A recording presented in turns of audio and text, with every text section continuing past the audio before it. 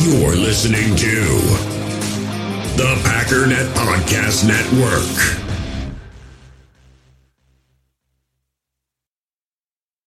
When you need mealtime inspiration, it's worth shopping Kroger, where you'll find over 30,000 mouth-watering choices that excite your inner foodie. And no matter what tasty choice you make, you'll enjoy our everyday low prices, plus extra ways to save, like digital coupons worth over $600 each week. You can also save up to $1 off per gallon at the pump with fuel points. More savings and more inspiring flavors make shopping Kroger worth it every time. Kroger, fresh for everyone. Fuel restrictions apply.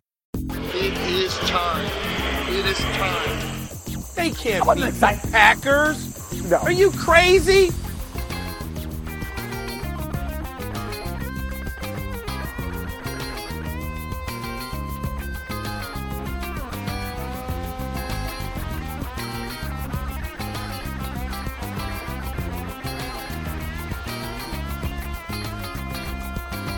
You're listening to Cheese and Packers, project powered by Packernet Podcast Network. I'm your host, JJ Leahy. Thank you for tuning in today. Unfortunately, my co-host, my infant daughter, is not in here right now because she already was down for her nap in the other room when I started recording. I asked Mom, I said, can I take her? She said, no, please don't. It took forever to get her down. So, no baby today. But I promise, if she wakes up and starts screaming, we'll definitely bring her into the studio and let her do her best impression of a Bears fan. Before we get started, big thank you to Jameis Quintana for hopping on Patreon. Super appreciate your support, Jameis. As of right now, Patreon is actually the best way to reach out to me with questions for the show because I'm taking a Twitter break. Not sure when I'm going to be back. Indefinite leave from Twitter. Or you can shoot a voicemail to me at 231-714-4195, or you can text that number as well with questions for the show. Got a question from Nick. He wants to know when the last time the Packers traded a first-round pick for a player was. So the way I read this question, I'm going to count out the fact that they traded a first-round pick to move up in the first round to get Jordan Love. Same thing as when they did the pick swap that landed them Darnell Savage. This was the 2018 draft. Also counting out 2017, where they traded their first round pick for a second and a fourth. Fun fact, they basically did the exact same thing in 2008. They traded away their first round pick to get the 2008 second round pick that they spent on Jordy Nelson, and a fourth round pick that eventually was traded away for a fourth round pick. So they moved up in the fourth round, and this got traded so many times. Jeremy Thompson was the guy that they finally landed. What a cluster. And then, he only played 2 years in the league. He was out of the league after age 24. Played a total of 15 games for the Packers, and that was it. So, sure is a good thing that Jordy Nelson hit, eh? So, although the Packers do frequently trade their first-round pick, it's usually to move around in the draft for other picks. And the most recent example I can find of them straight-up trading a first-round pick, plus or minus any other compensation at all, just for a player, is Brett Favre, and this was the 1993 number 17 overall draft pick, and actually that was not even their original draft pick. This was one they had received in a trade from the Eagles. So if you look through all the early 90s draft classes, the Packers are always picking at least one, sometimes two players in the first round of the draft anyways, despite the fact that they did trade one away for Brett Favre in 1992. They took Terrell Buckley with the 5th overall pick in 92. They gave up pick number 17 overall for Brett Favre.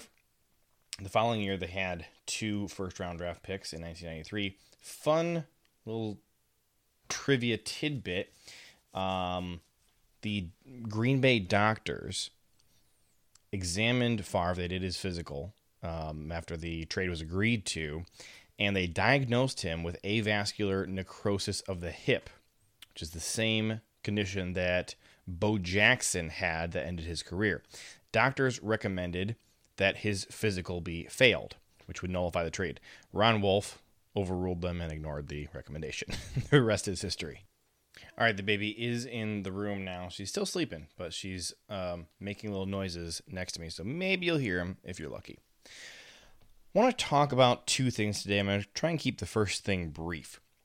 I went through and reevaluated the 2022 NFL draft because I was really curious how my big board stacked up with the actual draft, and I was curious who had the best draft. And obviously it's hard, right after the draft, you get a bunch of analysts out there who try and grade every team's drafts like the next day, and they're like, oh, this team gets an F, and it's because I thought they should draft a wide receiver and they drafted a linebacker.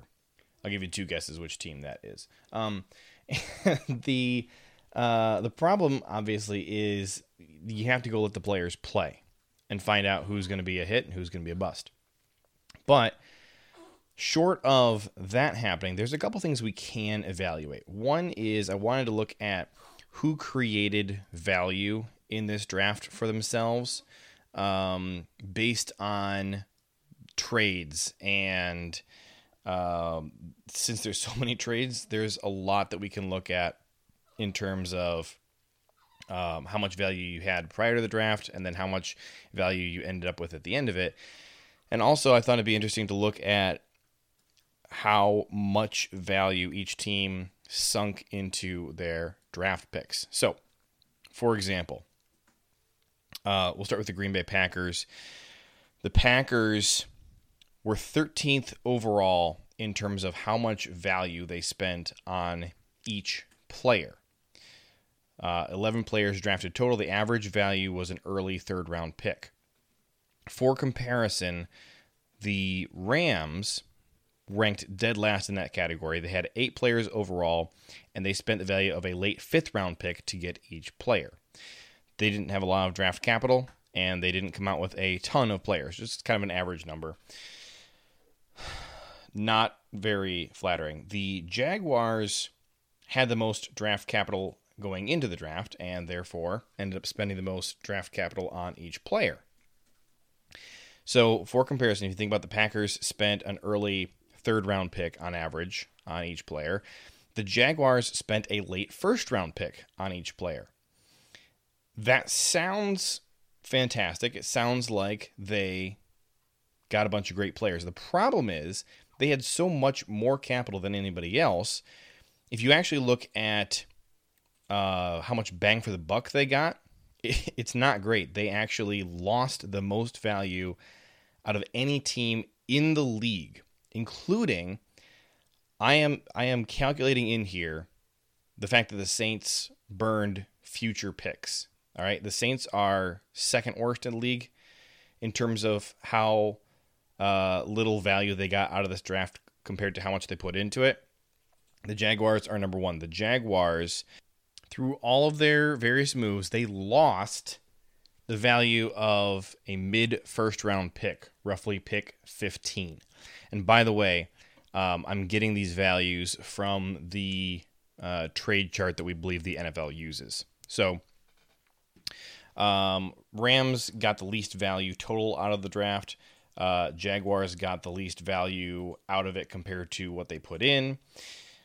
One thing that I was really curious about, one of the reasons why I did this, was because I wanted to know how good the Bears draft class was. Because I have gone out there and said a few times that I think that they have a really terrible draft class. So the Bears got 11 players, the same number as the Packers did, and they spent an average of an early fourth-round pick on each player. The Giants used the draft picks that they got from the Bears. They got the Bears' first-round pick, and they also drafted 11 players, and they spent on average a mid-second-round pick on each player. So they were taking players that were valued about 2 rounds better than the players that the Bears took, and the reason they were able to do that is because they had much more draft capital, partly because they got it from the Bears. So the Bears actually gained a total of 5 points, which is about the value of a mid-6th rounder through all of their various moves. The Packers, through their trades, lost about 20 points, which is equal to a mid-4th rounder. It's actually identical value to their first 4th round pick. So obviously the bulk of that comes from trading up for Christian Watson. My takeaway on the Bears draft class is, thanks to Ryan Pace throwing all their draft picks away, they came into this draft with very little capital, and then they did a slightly above average job using that capital. So there were 6 teams overall who came out of this draft class with less value than the Bears did.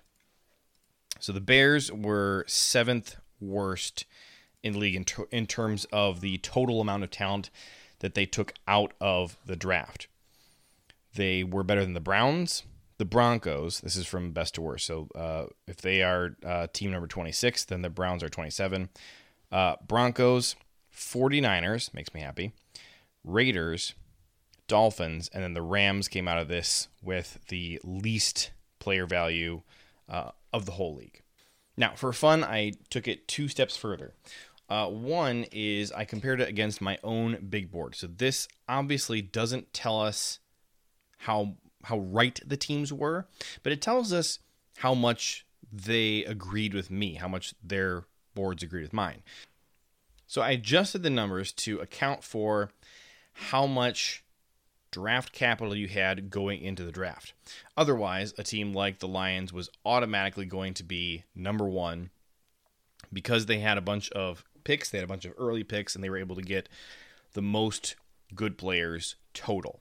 All right, so I adjusted this for how much draft capital you had going in, so I could kind of just get a look at, okay, based on where you were, compared to everybody else, how much of your resources did you allocate towards taking players who were early on my board compared to players who were late on my board. And in total, there were 6 players of the entire draft class who were drafted who were not on my big board. Just 6 players. But adjusting for how much draft capital you had going into the draft, imagine that you had the 15th pick. And I said, well, this player is the 10th best player. And he's still there because most draft boards have him a lot lower. But then you take him at pick 15, and I had him at pick 10, and his consensus was like pick 30. Well, just imagine that. That would get you really high on this board because you're reaching for a guy who was high on my board, regardless of where he was on somebody else's board, and regardless of what pick you had. So the Tennessee Titans actually came out the closest, followed by the Colts, the Ravens, and the Panthers. The Lions were 7th, the Bears were 8th, the Vikings were 12th, the Packers were all the way down at 23. The Packers did not agree much with my board. But largely, that was due to them taking Quay Walker with their first pick, and I was quite low on Quay Walker. Quite low. And admittedly, part of that was because I did not spend a lot of time on linebackers, because I think linebackers are really, really hard to scout pre-draft. So I don't typically put a ton of work into that position because I largely assume that time I spend on linebackers is wasted a lot of the time. But I had Quay Walker as my number 111 player. He was taken at pick 22. Devontae Wyatt, our pick 28, I had him as my 22nd best player. So had we taken him with our first pick, that would have been exactly where I valued him. So getting him 6 picks later is good value on my board. The other guy that we took that took the Packers considerably away from my board was I valued Christian Watson as the 85th best player in this draft, and the Packers took him at 34. Outside of that, though, they largely got fantastic value on most of the picks according to my board.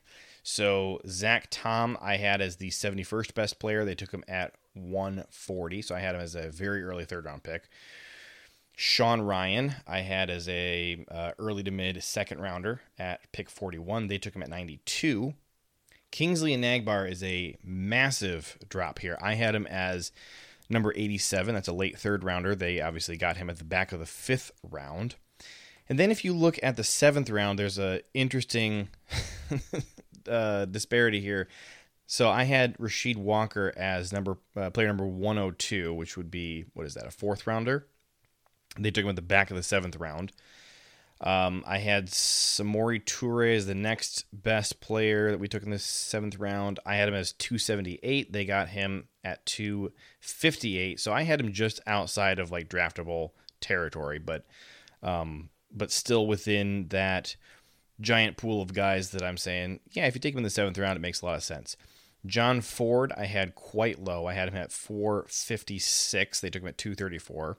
And then Tariq Carpenter was basically not on my board. He was at 563. We took him at 228. And I will just say, so those two linebackers, Quay Walker and Tariq Carpenter, now that we took them, now that I've gone back and rewatched a lot of them, I am very, very excited about those players. I think that they have a ton of potential to drastically impact our team. So understand that I'm not looking at this and saying, oh man, the Quay Walker and Tariq Carpenter picks were bad. I would not have done them personally at those spots. However, looking at this, it gives me a lot of information about Quay Walker that I didn't previously have going in. The Packers really like him. They like him better than any other linebacker in the draft. He was the first linebacker taken. And they liked him considerably better than his more famous teammate, Nakobe Dean. So, like I said, very excited about him. Looks like Quay Walker, Tariq Carpenter, and Christian Watson, I think, are the only guys that were drastically outside of where I had them valued. Actually, I skipped Romeo Doubs.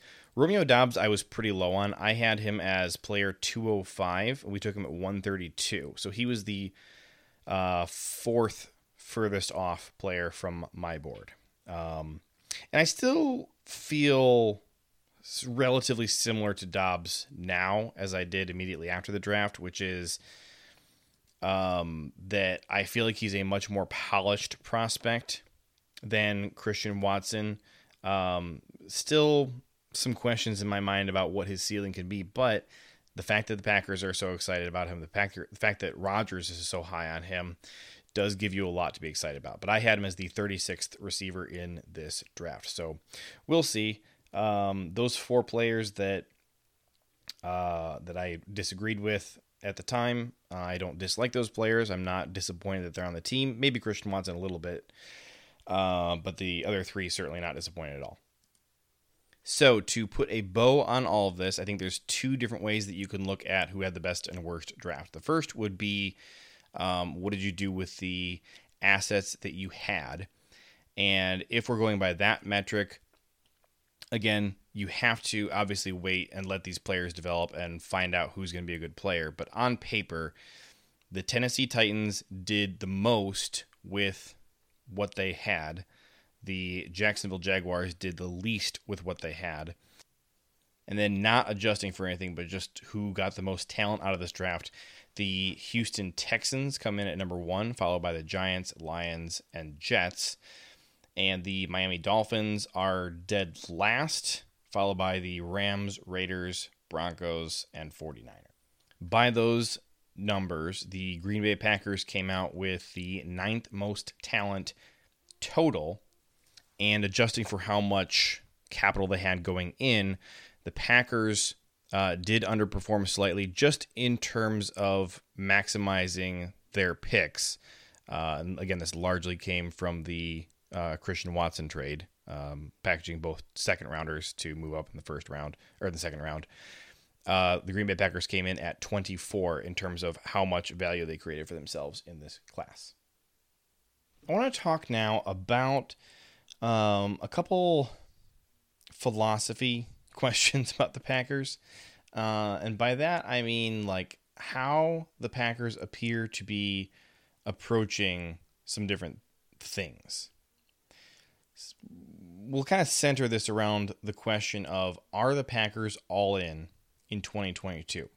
Before we do that, quick word of thank you to our sponsors, and that includes PristineAuction.com. They're back on the Packernet Podcast Network.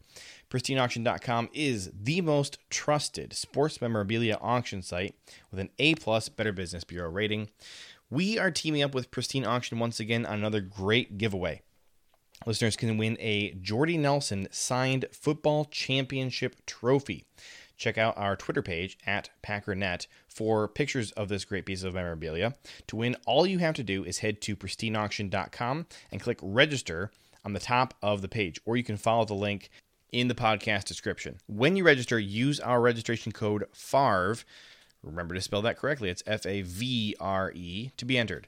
And as a bonus, Pristine Auction will kick in $10 off your first winning auction. Every item on PristineAuction.com comes with a certificate of authenticity from the industry's most reputable authenticators. We all have smartphones, and we all know they're pretty amazing, but they also can be amazingly distracting, especially when we're around other people. So US Cellular wants us to reset our relationship with our phones by putting down our phones for $5. That's right, a company that sells phones wants us to put down our phones. And to see what we find, learn more at uscellular.com/built for us. In the hobby, it's not easy being a fan of ripping packs or repacks. We get all hyped up thinking we're going to get some high-value Jordan Love card, but with zero transparency on available cards and hit rates, it's all just a shot in the dark. Until now. Introducing Slab Packs from ArenaClub.com, the only repack that provides real value, a complete view on all possible cards, and clear hit rates for each one. Now when I buy Slab Packs on Arena Club, it finally feels like I know what I'm getting. And honestly, the best thing for me and my son is the fact that we're kind of novices into this. When I walk into a card shop with my son, and a card says it costs $40, kind of just taking his word for it that that's a good value. So I appreciate the transparency on grading, as well as just getting excited about seeing what you could potentially get. Right now, you can get 10% off your first purchase by going to arenaclub.com/packdaddy. Wow, that's crazy offer. 10% off a $400 slab pack. That's $40 right there. Anyways, that's arenaclub.com/packdaddy for 10% off your first purchase. Another day is here, and you're ready for it. What to wear? Check. Breakfast, lunch, and dinner? Check. Planning for what's next and how to save for it? That's where Bank of America can help. For your financial to-dos, Bank of America has experts ready to help get you closer to your goals. Get started at one of our local financial centers or 24/7 in our mobile banking app. Find a location near you at bankofamerica.com/talktous. What would you like the power to do? Mobile banking requires downloading the app and is only available for select devices. Message and data rates may apply. Bank of America NA, member FDIC. Mother's Day is around the corner. Find the perfect gift for the mom in your life with a stunning piece of jewelry from Blue Nile. From timeless pearls to dazzling gemstones, Blue Nile has something she'll adore. Need it fast? Most items can ship overnight. Plus, enjoy guaranteed free shipping and returns. Don't miss our special Mother's Day deals. Save big on the season's most beautiful trends. For a limited time, get up to 50% off by going to BlueNile.com. That's BlueNile.com. All right, I want to kick around a couple of thoughts that have been floating around in my head. Part of this was inspired by a conversation I had with my co-host over on No Huddle Radio for PackersTalk.com, Gil Martin. He and I were chatting before we recorded last week's show about what we think the Packers did in the 2022 offseason, and he kept making the point to me that he felt the Packers were all in this year, which is, as you know, a term that I really kind of despise. I think it's kind of a stupid term, but everybody uses it, so we'll use it.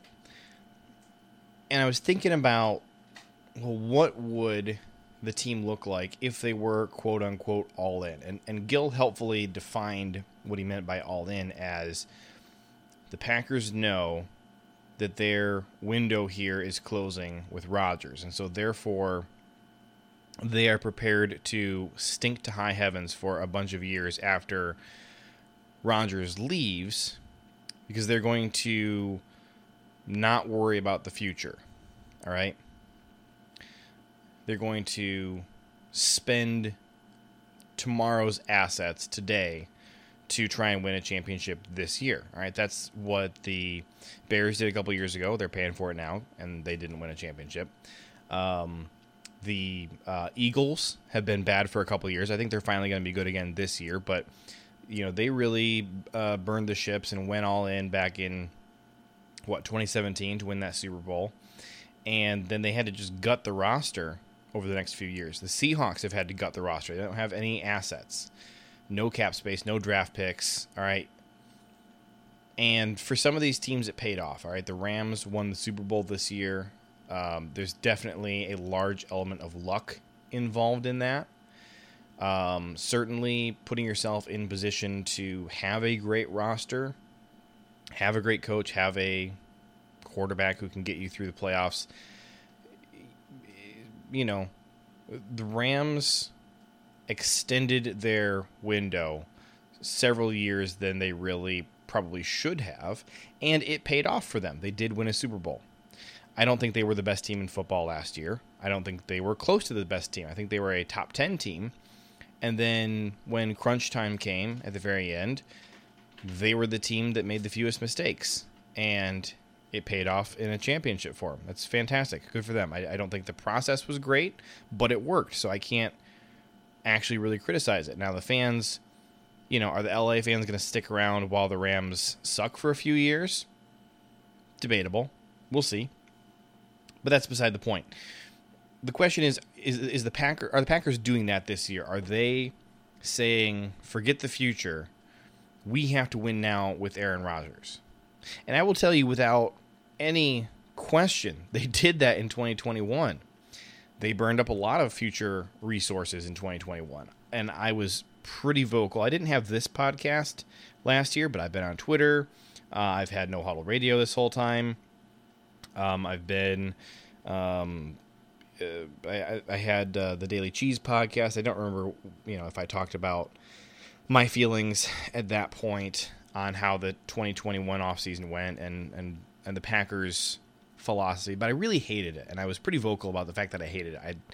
I really wanted to move on from Za'Darius because I didn't think that he was necessary in comparison to how much we were paying him, and that was before he got hurt, although I certainly thought that he might get hurt. There were other guys like Billy Turner that I didn't want to bring back. I wasn't a big fan of going out and getting Randall Cobb, obviously, but clearly that was an investment in bringing their quarterback back. I really hated all the money that we pushed out into the future last year. Tacking on 4 or 5 void years to the contracts of guys like Adrian Amos, Devondre Campbell, like the second we brought him in the door. Hey, here's this guy, and boom, we're going to throw 5 void years on his contract. I hated that. And we're paying for all of that this year and next year. But the Packers really believed that they were just a play or two away from going to the Super Bowl at the conclusion of the 2020 season, which I agree with. I think they should have beaten the Buccaneers. I think they were clearly the best team in football in 2020, no doubt in my mind. And obviously there was a tragic end to that season. But the Packers felt like we have enough talent.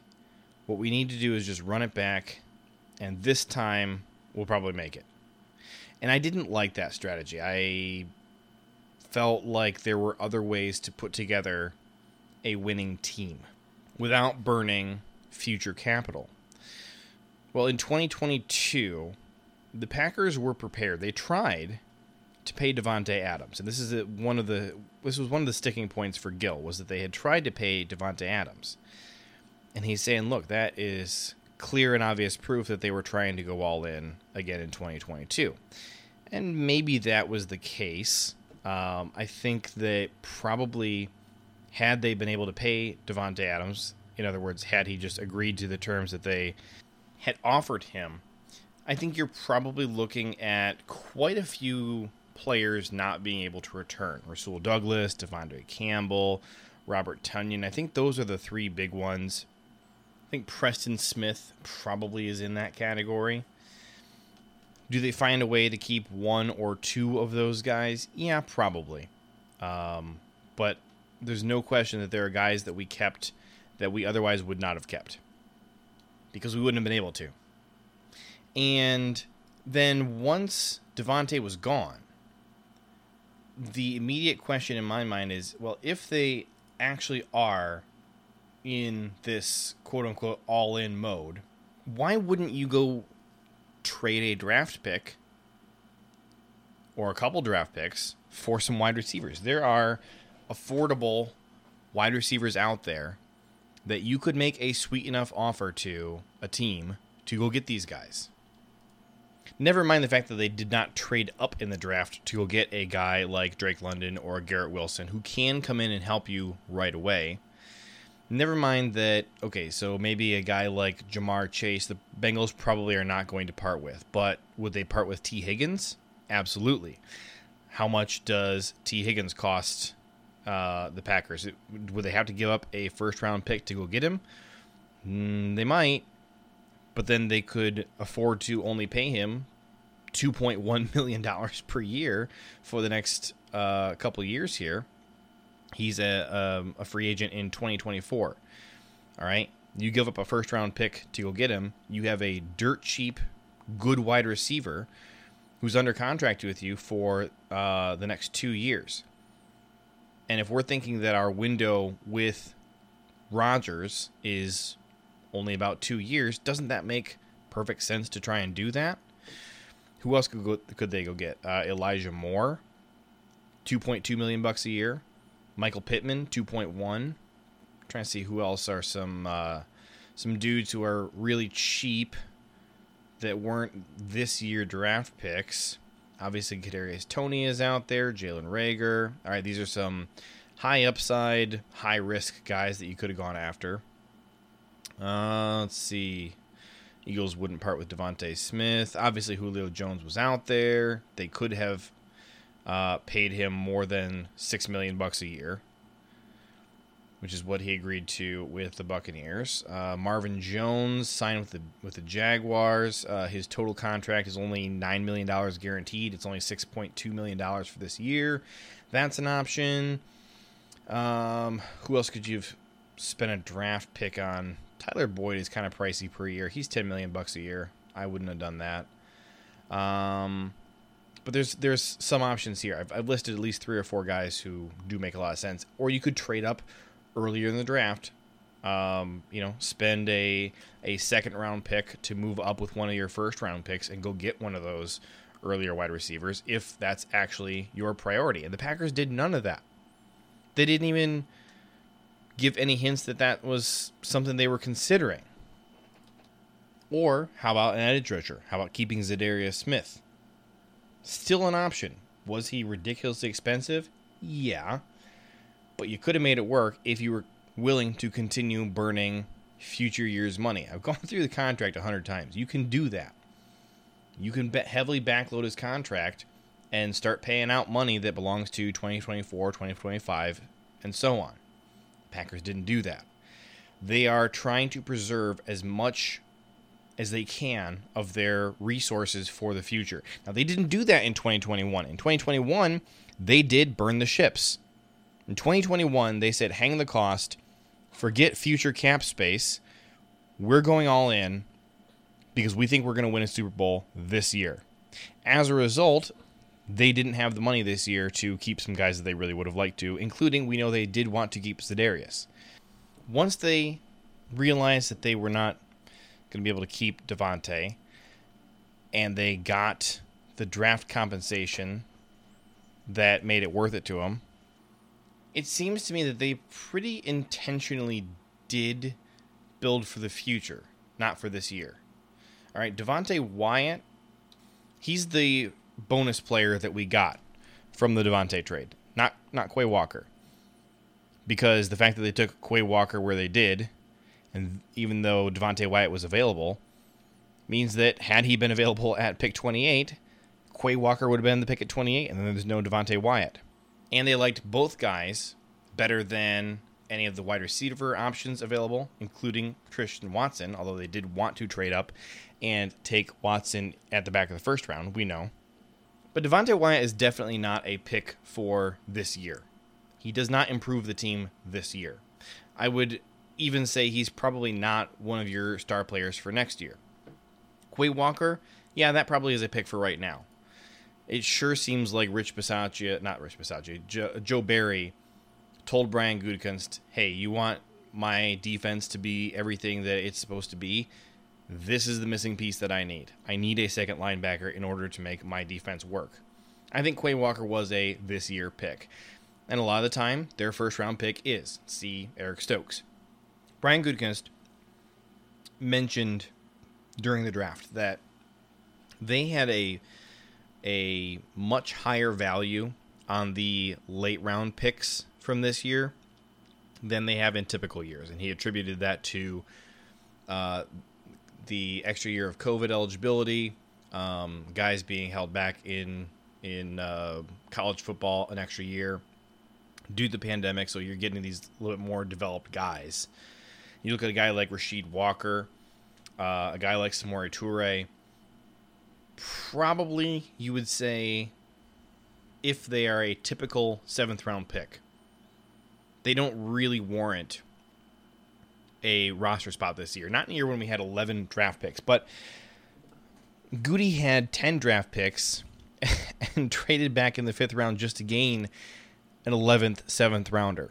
All right, he really likes these young guys, and he is spending the last resource that he has, which is draft picks, on the future, and then backing that up by doubling down and keeping those guys on the 53 to make sure that he doesn't lose any of them. All 11 draft picks made the 53. They typically do under Brian Gutekunst. But a lot of, I would say the vast majority of Packers commentators and analysts this year said they didn't think all of the 7th rounders would be on the roster. You had people speculating about even earlier picks. One of my friends even said that he didn't think that Sean Ryan was going to be on the roster as a 3rd rounder this year. Heck, I didn't have John Ford or Samori Toure on my 53. But guys like Jack Heflin, Juwan Winfrey, Ladarius Hamilton, all right, proven guys who we know what they are worth, did not make the roster in favor of some of these guys that Goody views as high upside guys. All right, and I'm looking at Samori Toure and Rasheed Walker in particular as guys who I think do have extremely high ceilings, and right now they are probably sitting at their extremely low floors. But Goody is doubling down on, I'm going to stick with these guys that I put a lot of work into scouting, that I really believe are a good fit for our organization, are extremely high potential, hardworking young players. He's building for the future. This is what Goody always does, is he prepares to compete right now, this year, but also build for the future. That's why I didn't like last year very much, because I viewed the moves that they made last year as borrowing from the future to make today better. And then the fact that it ended up not working kind of made the whole thing all that much more painful. You look at how they did the contracts this year. They weren't tacking on any of those void years anymore. They are not continuing to push money down the road and kick the can down the road. They are not giving away draft picks. In fact, they are continuing to add draft picks, trading away Cole Van Lanen for, what was it, a 6th round pick? 7th round pick.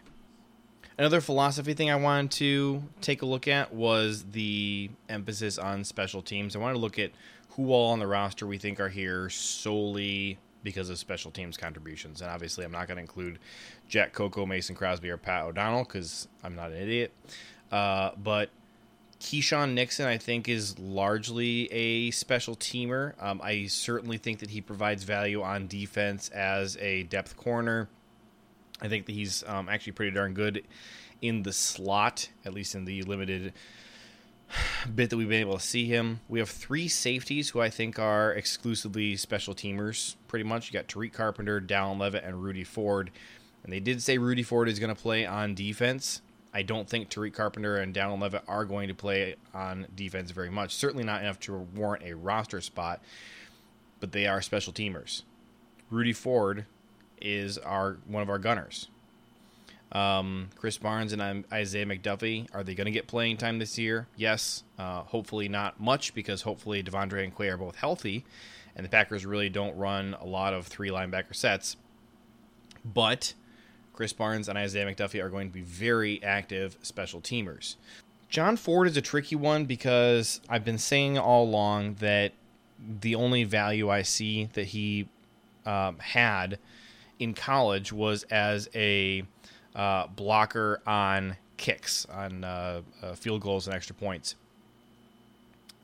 Absolutely no athleticism, and not really any good college tape, but he was very good as a blocker, and obviously that's a need for us. The thing I have a hard time with is he only did it twice in the preseason, so I'm not really sure, what the plan is with him there. Like, we attempted more than just 2 kicks, and he only blocked on 2 kicks, so I'm not really sure. I don't know. They were trying to make him work on defense in the preseason, and he was about as good there as he was in college. And then he still got a spot on 53. So I just, when it comes to Jonathan Ford, I just have a lot of questions and still not very many answers. Rasheed Walker, I think you can probably expect to play on special teams. Tyler Davis, the much maligned, very much hated 4th tight end on our roster. I think we would all say, whether or not you think that he will play on offense, I think we all don't want him to play on offense, but he is a standout special teams player. That's why he's on the roster. And as far as why we didn't keep a 3rd running back, it sure seems like the answer is none of the running backs that we had in camp showed enough on special teams to warrant a roster spot. That appears to be it. So are the Packers putting their money where their mouth is when it comes to special teams contributors? Well, I'd say Tyler Davis, Isaiah McDuffie, Jonathan Ford, Rudy Ford, Dallin Leavitt, Tariq Carpenter. All right. There's a couple guys that you could maybe throw on the list as well, like a Keyshawn Nixon, or Samori Toure, or Rasheed Walker. But I think I got 6 names right there that sure seem to me to be full-time special teamers, plus your 3 specialists. So if you got 50 jobs on the roster that are not specialists, to take up 6 of them with full-time special teamers, that seems to me to be a much, much bigger emphasis than we have seen in a very long time from the Packers on trying to add talented guys to the special teams. I think back to Trevor Davis and Tyler Ervin, guys who were special teams aces for us, and the Packers moved on from them because they couldn't provide enough value to the offense or defense. And that seems to be a bygone mentality that they're no longer espousing in Green Bay, which I'm glad about. The last thing I want to touch on before we wrap up is my thoughts on the bottom couple practice squad spots. So we did make it official. Ramiz Ahmed is our backup kicker. We'll have to see if he is elevated and starts week 1 or not, or if Mason Crosby will be back. But looking across the whole practice squad, outside of like backup punter and backup long snapper, we do now have a backup at every single position who is on the practice squad. There are 5 spots where we have 2 guys: running back, wide receiver, defensive tackle, outside linebacker, and cornerback. And for a hot minute, we had 3 cornerbacks and no safeties. And the second that they cut Rico Gafford, I heard a bunch of people just exclaiming about, what, Rico Gafford? Why would you cut Rico Gafford? That's crazy. I said, it's not crazy. They have 3 cornerbacks on the practice squad. They don't need 3 cornerbacks. All right, they liked Benji Franklin, who they got from, I believe, the Jaguars, well enough to stash him there. All right, he's a guy who Goody clearly liked in the draft and liked better than any of the guys that he had here liked better than Rico. Now, does that mean that, he thinks that Benji is clearly, visibly more talented than Rico? I don't know that we can conclusively say that, but I think that we can clearly say he feels like he has seen enough from Rico Gafford to get an idea of what kind of player he is. And to figure out that, nope, this guy is not worth continuing to burn a practice squad spot on. Let's cycle him out and get somebody else in there and start working with them. Kind of the way we have done with a bunch of other guys that we've developed. Yash Nyman, Juwan Winfrey. All right, guys who, Tipa Naliai. All right, guys who were once practice squatters, Alan Lazard, who now are actual full-time contributors. And in the case of Lazard, a starter. So looking across the rest of the practice squad, I would imagine there's going to be some other guys that they cycle out in favor of bringing in somebody they haven't seen.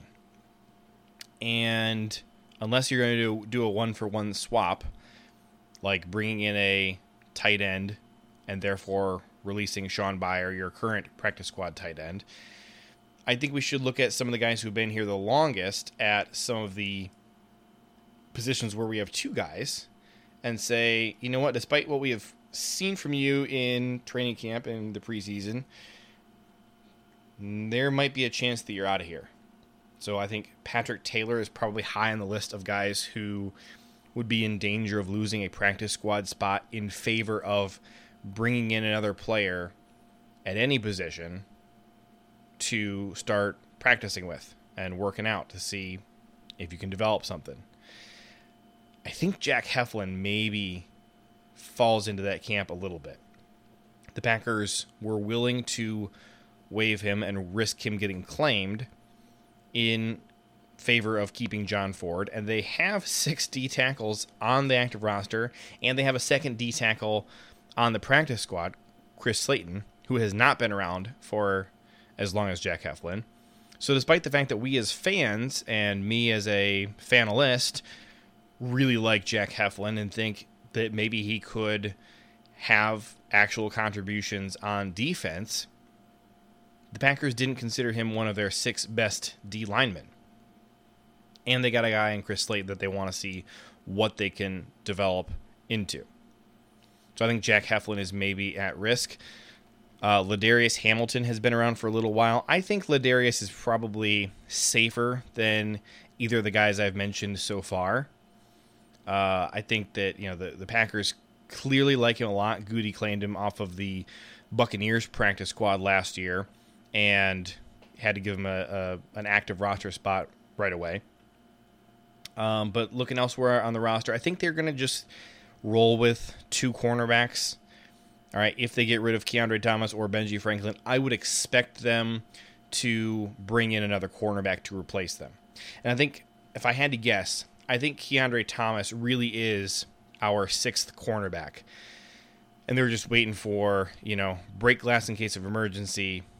If we are down a guy from injury, Keandre gets the call. I think that is probably a fair way to look at Keandre Thomas. Probably also a fair way to look at Micah Abernathy, our safety.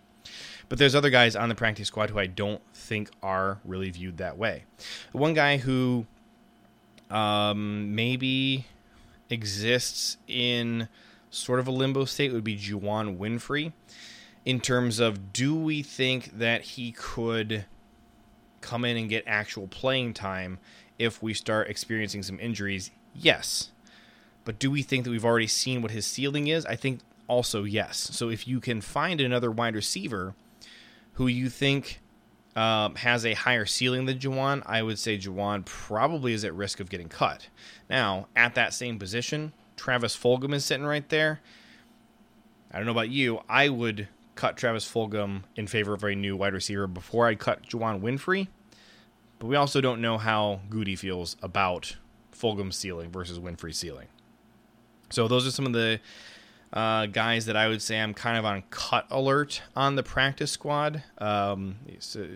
Really specifically those guys who we have multiple of on the practice squad and have been around for a little while. So Patrick Taylor, I would say probably top of my list of guys to.